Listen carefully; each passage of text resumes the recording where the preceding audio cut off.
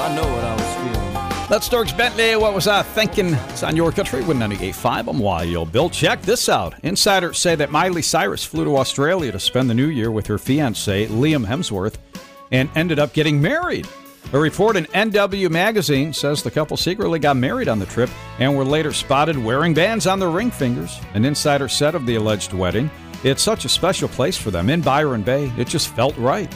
The couple called off their first engagement back in 2013, but rekindled their romance in January of 2016 while ringing in the new year in Byron Bay. The insider also said it's where they realized they couldn't live without each other and decided to really give the relationship another go. It was a no-brainer that it'd be the place where they tied the knot. And I apologize right now, but the voice of Miley Cyrus seems to be taking over. Let's see how this goes. Here we go. Don't tell my dad, because he'll get really mad if he finds out that we got married. Okay, we won't. We flew to Byron Bay. I know you think it's strange. We did not invite my mom and Billy Ray. Miley sounds weird. I really had no choice. I was working on The Voice and had no time to plan a wedding list.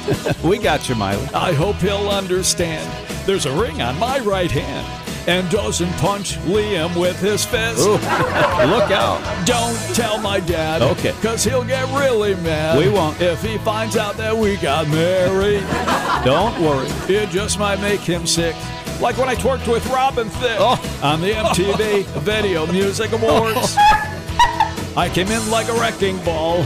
I guess I'll make the call and tell my dad that I am now a wife. I want you on my team so bad. Putting you in fun. It's Wild Bill on Your Country. Win 98.5.